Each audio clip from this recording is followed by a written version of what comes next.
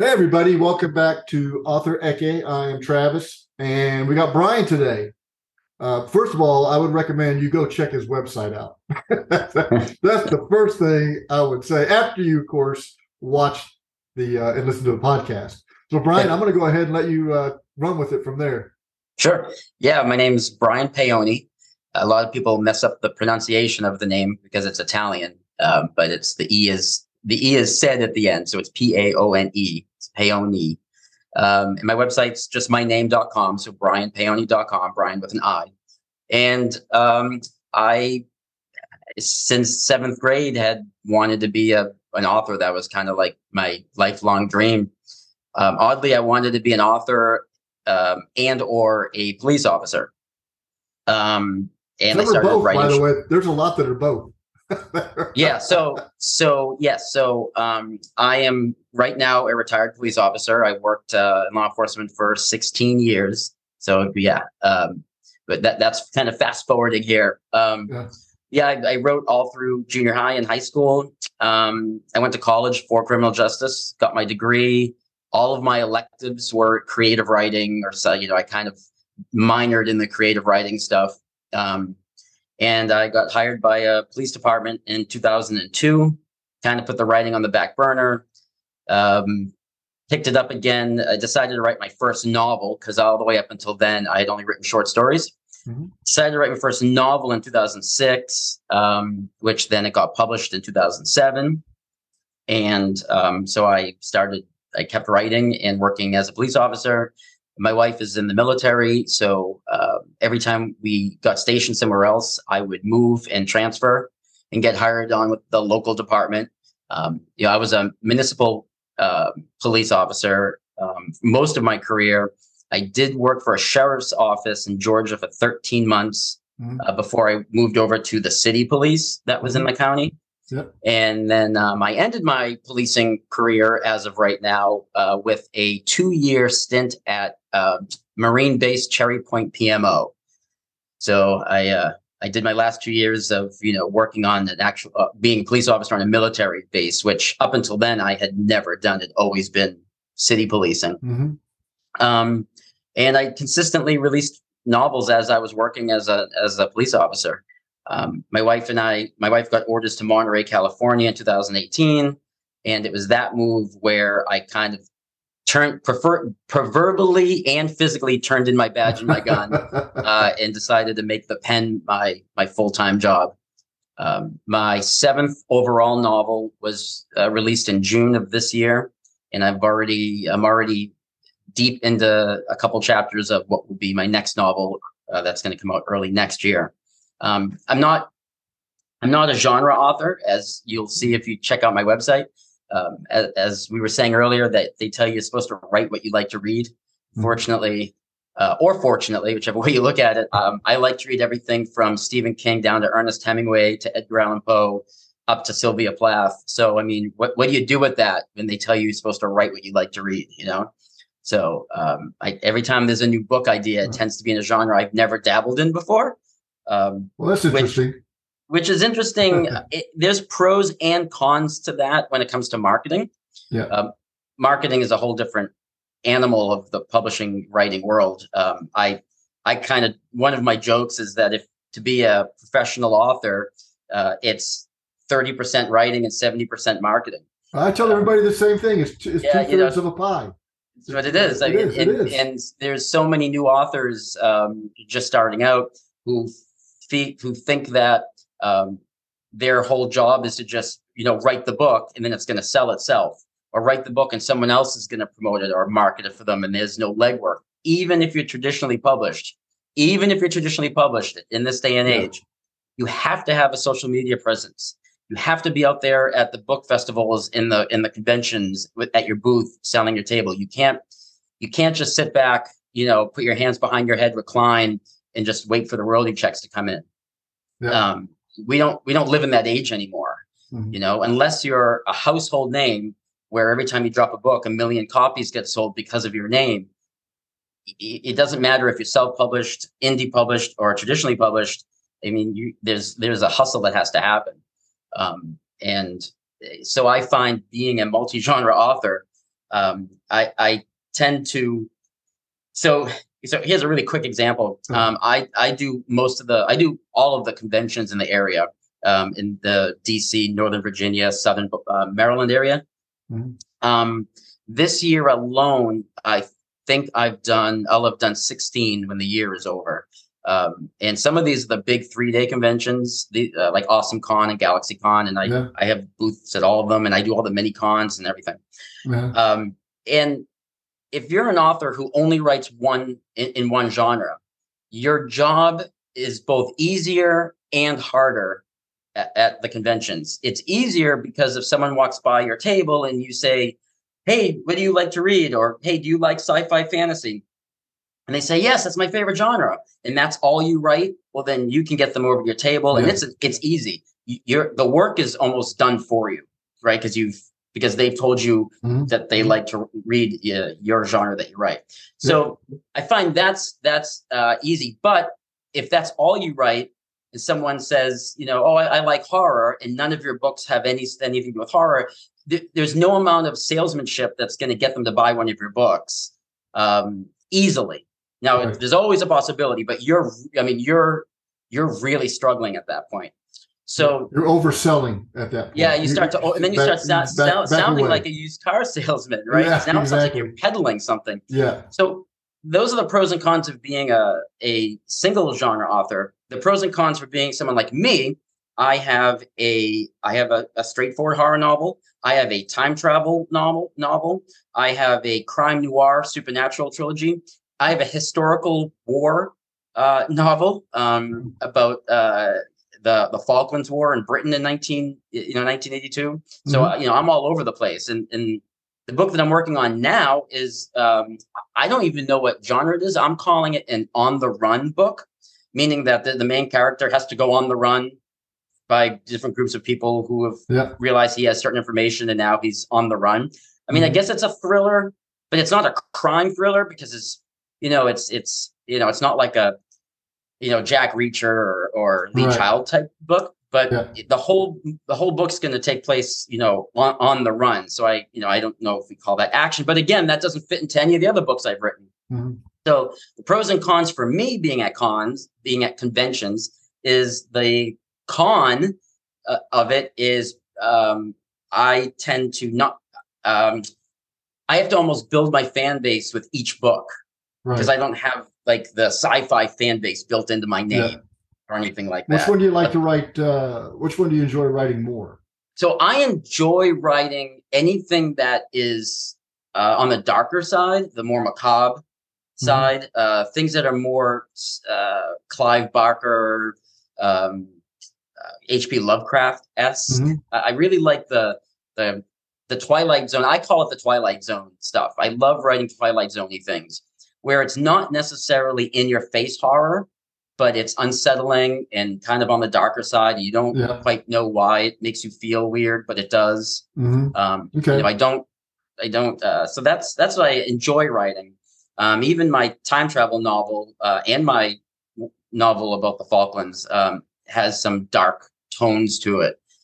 So I think that's just naturally, how I write. I think my first novel wasn't too dark. My second one, I'm about done now. It's a little darker. It's got a little, it's hard, killing people off, like that's tough. Yeah, I think I like to see I don't want to say evil inside normal people, but I think I like to explore with my characters them not always making the best decisions or the most morale decisions, and then what are the consequences of that when these are everyday people where if you were put in that situation, you kind of question, geez, I may have done the same thing, but I would never say it out loud because that's not what we should do. Right. And I don't know if that's all my years, working the streets as a police officer, or I've seen some ugly things, but subconscious rubbing off. On there. I don't know, but I tend, while most of my stories, do have resolution and a somewhat of a happy ending, I do like to put my characters through the shredder before we get there. Yeah, I agree. So what's the name of your latest book? So it's called The Post-War Dream. Yeah, and that's the one about a Royal Marine coming home from the Falklands. Now, the book, and whenever I say that, I'm always nervous I'm going to turn people away from reading the book because they're going to say, "Well, I don't know anything about the Falklands. I didn't even know that was a war. What do I care about the Well, Falklands?" You know? that's sad. Yeah, well, but it happens. So I know. I kind of added into my elevator pitch for this book that the book has nothing to do with the war whatsoever. It's about what his frame of mind when he comes back and tries to integrate back in society from his PTSD and his survivor guilt. Yeah. You literally could take this character and have him come home from Vietnam. You could have him come home from the Iraqi war. You could have him come home from really any war. I chose the Falklands because it is a moment in time that I found the war very interesting. But at the heart of the book, it's not about the Falklands War, right? It's a human story about him coming back into his neighborhood where people at the pub are trying to buy him drinks and they're clapping him on the back and calling him a war hero. And inside he's torn up. This is not a spoiler, so I can kind of say it because it's revealed in the very beginning, but he gets somebody killed on the battlefield by doing something that he was ordered not to do. So he comes home and that is the weight on his shoulders that he cannot shake. They throw a block party for him, to celebrate winning the war and him coming home alive. And he winds up getting intoxicated way earlier than he should at the party and starts, true feelings come out and he starts getting belligerent. He gets into a fist fight at a pub because someone is is saying things he doesn't want to hear. So, and it also puts a strange relationship on him and his dad. His dad was vehemently against him joining the Marines and then against the war. So when his son comes home, he doesn't welcome him with open arms. His dad actually gives him the silent treatment and the cold shoulder, which creates another conflict with the main character. So now he can't even go home and have peace, where home is supposed to be the place we go and have peace. He can't even do that in the book. So I really wanted to tackle the kind of the PTSD and that survivor's guilt, hero's remorse. When someone's waving a balloon and a flag in your face and with smiles and clapping you on the back, how it's destroying him inside each time this happens. And then it all comes to a head. That's an actual thing. And then if you want to know what happens, read the book. But again, I put out there that you don't need to know a single thing about that war to enjoy the novel and feel what he's going through. Yeah, but I think that's a catchy title because people think, what Falkland War? I mean, it was like the longest distance war ever fought. I mean, 8,000 miles. It's off the coast of Argentina. It's considered they call it the gateway to Antarctica. It's like its unofficial name. So I used to work with somebody that she was in the Royal Air Force that actually participated in the Falkland War. Oh, cool. We my wife and I flew to England and we got to interview 10 vets from the war in 8 days. We did a whirlwind tour of England. I had the whole schedule mapped out, and we interviewed everybody from enlisted Marines all the way up to naval officers. I did the gamut. I wanted enlisted guys. I wanted the Army para guys. I wanted naval officers who were on some of those ships on the Sheffield when it got hit.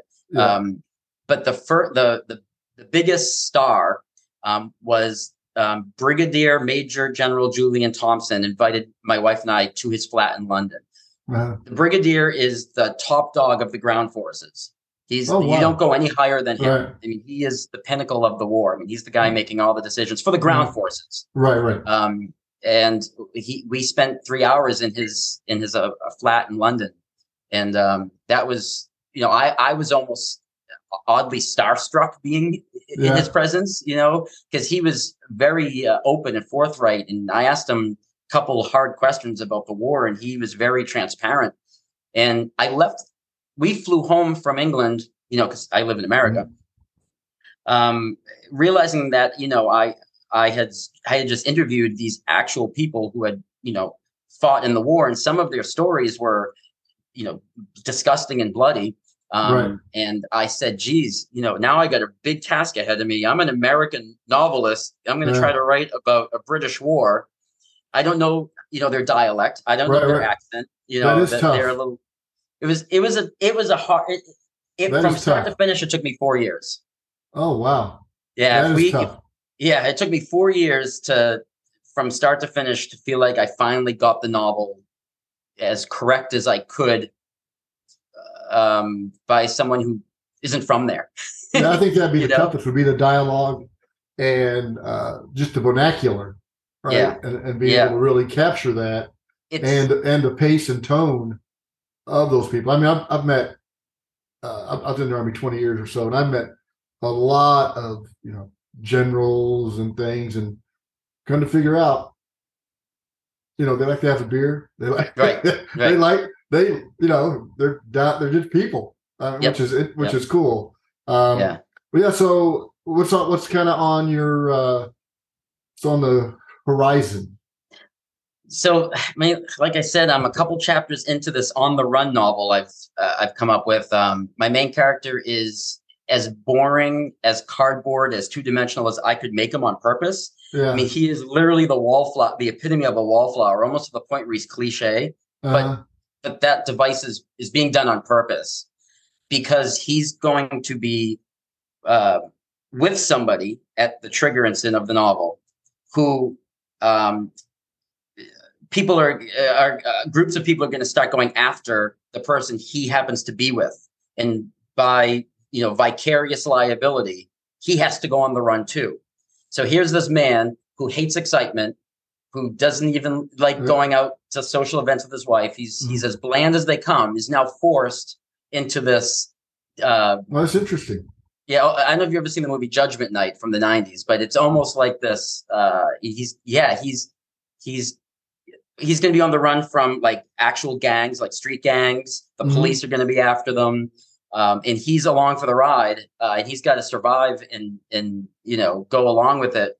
And so that's what you got to pick your friends. You got to pick my mom always said, pick your friends.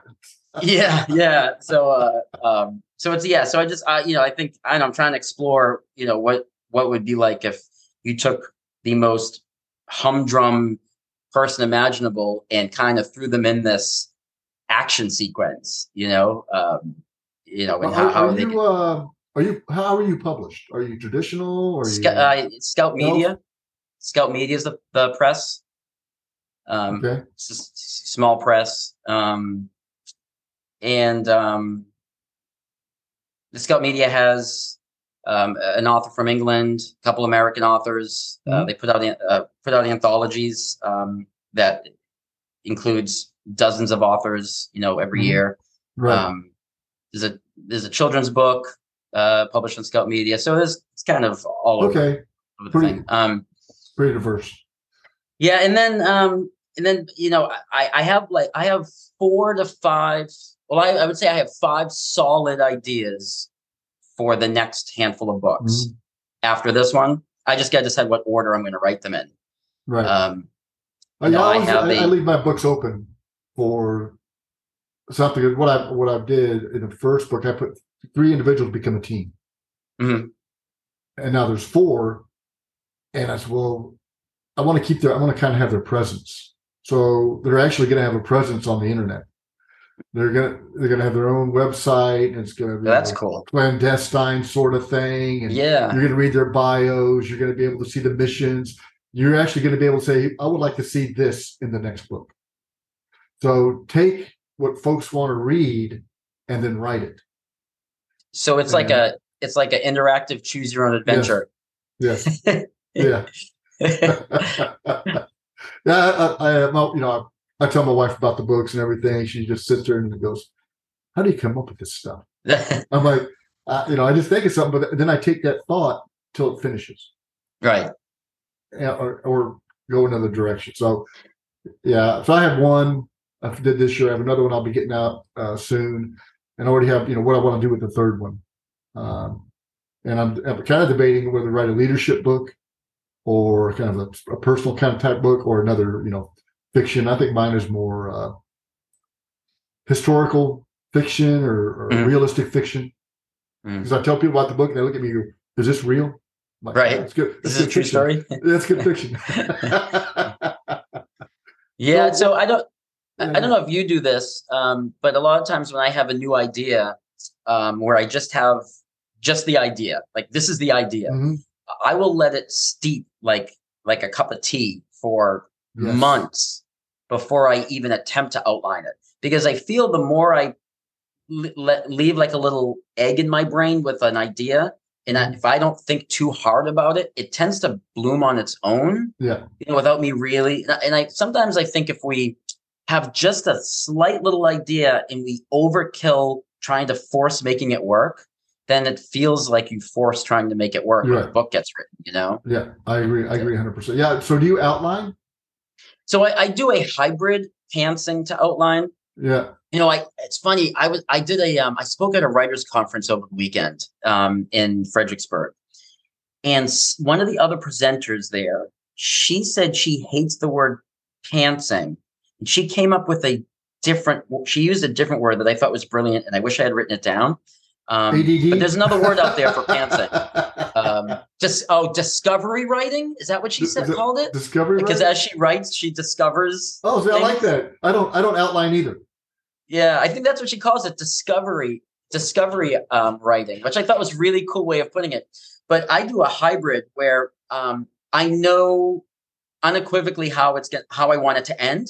Yeah, I know for about 80% of how the second act is going to kind of juggle. But to get there, I pants it. I just, I. So you brought up something very interesting, and you're the only other author that I've heard this other than myself. My first book, because I didn't know what the hell I was doing. I'll be perfectly honest. I didn't know. Yeah. So I did a little research. I said, So I cut it into acts. Act 1, getting it all ready. Right. Act 2, whatever, and 3, finishing it. Right. And it really helped me get the book done because, how big does Act 1 need to be typically? 90 pages, Act 2, and then Act 3, right? So that really helped me. So that's how I broke it down, act and chapters. And that really helped me for the first book.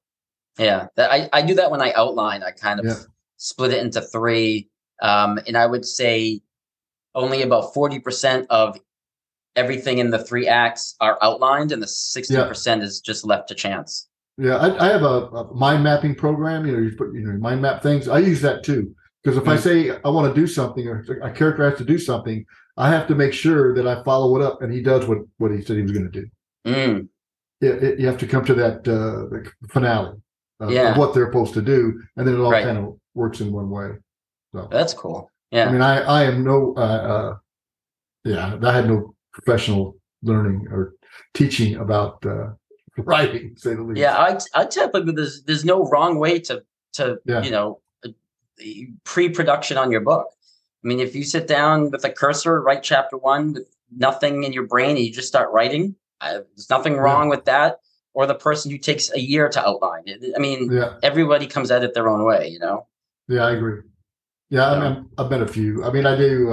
As a matter of fact, about 2-3 weeks ago, I was in Northern Virginia at a Eavesdrop. It's a brewery in Manassas. If you ever get a chance, go. It's great. So I did a book signing there. And the reason I did, in April, we were sitting, my wife and my son, and we were sitting there with some friends. I'd never been there before. And I'm finishing up my book. I was getting the ending of my book. I'm like, this is a perfect place to go and have a beer with the team and relax. So I actually put it in the book. Every place in my book you can go to, actually visit. So I said, hey, I'm going to put you guys, in my book. Oh, really? Go, yeah. They say, let me know. So, I let them know, hey, it's out. And I sent them a copy and everything. They go, hey, let's have a book signing. So luckily, the weekend was fantastic about 3 or 4 weeks ago.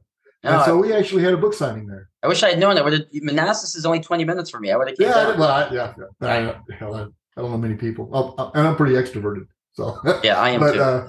So it was really fun because, you have to know your audience, right? You have to know who you're selling to. Right. Because you can go to these different book signings or different places and you walk in there and you go, this is not my crowd. Right. Immediately you can tell. Yeah, but don't get discouraged. You don't sell a book or you sell one. That doesn't. This is a very iterative process about learning what you're doing with your book from pre-book, book, post-book. Right. What do you do with that? And they continually modify what you're doing. Like anything, marketing, in anything, you modify. You've got to get an elevator pitch, right? Mm-hmm. You've got to hook them quick. And a trailer, right? Like I do trailers for the book on video because I think it's about a minute of like a commercial, right? That's all they are. Right. So I do those, but I tell them you've got to market. You've got to understand keywords, right? You've got to be able to know your audience, and then that's what you go to. Just don't go to everyone because it's not going to pan out. Yep. Yeah, I've gone and adjusted my keywords on Amazon for books that have been out for my older novels because I feel the keywords that I was using were exhausted. Yes. And they all, so I've gone and altered them just to try to, help boost sales again. There's nothing that says that your keyword is finite. Etched in stone. It's etched in stone. It's not. It's right. It's not like branded on the book itself. Yeah. So I always say, if it's not broke, don't fix it. There's no reason to manipulate it if you're getting good sales and you feel you have the best keywords. But if you're on the fence with one or two of them, about once a year I go in and tweak. And these are books that have been up. I'm talking about older, like my 2010 novel. I still go in, but once a year, and maybe switch one keyword out with something else. Yeah. Just to give it a little bit of, fluff, like fluffing the pillow, and you've been on the pillow for too many nights in a row.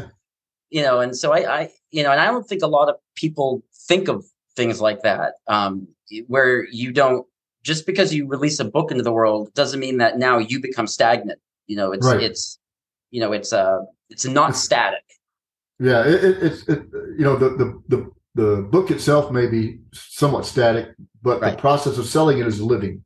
Exactly.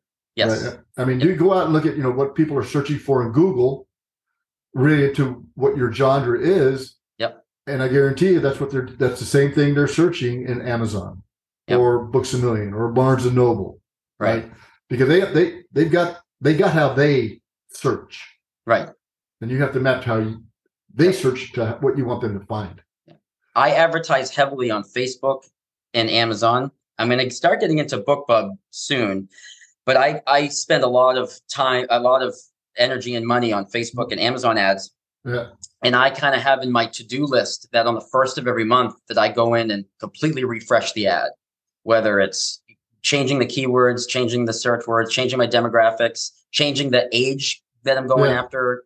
I just refresh the first of every month. All of my ads get a, and that doesn't mean that I'm changing the image or the typeset. Although sometimes I do, but that's not all the time. I just go in and I steer the ad towards a different group of people, and then I do that for a month, and then I steer the ad maybe over here to these types. I'm as opposed to throwing every keyword under the sun in one ad and then sitting back and seeing what it does. It's just a little bit of tweaking. It's like I don't know, like a periscope. Just I'm going to look over here and I'm going to look over here. What's A/B marketing, right? Yes, A/B marketing. A/B marketing, exactly. Exactly. I've done a little bit. I haven't done a lot of advertising, and I need to do that. I took a unbelievably good masterclass called Ads for Authors, and it's run by Mark Dawson. And he's a traditionally published author who let his contract expire and then is now just self-published, and he's making more money self-published than he was traditionally. And he puts out these masterclasses, and I've taken every single one, and he has little tidbits in them that you wouldn't think to do if no one was guiding you. Right. I take some of these, and I bought the program for keywords, and how much does a keyword sell, and genres and a bunch of other stuff. It's that there's a lot of tools out there that I didn't know was out there when I started writing my book, but now I know they're out there. I use them. Like religiously, just to make sure. Well, any parting advice to the folks, or go ahead. You've got to cover the book. Let's see it. Let's promote yourself. Oh yeah, I can grab a cover of. I don't think to have that ready. Hold on. You know what? I think I can. Let me just bring this. Yeah. So while I'm bringing this up, I would say my parting words are: just remember that this is a marathon, not a sprint. Yep. And I think some new authors get discouraged or get overwhelmed. I think overwhelmed is probably the better word. With all the social media presence and the marketing, and they say, well, why can't I just write the book? Just don't get overwhelmed. It's one step at a time. And I'm gonna, that's the new book. That's the one we were talking about. And so, does anybody know why those red flowers are important? What are they called? Poppies. Poppies. That comes from World War One.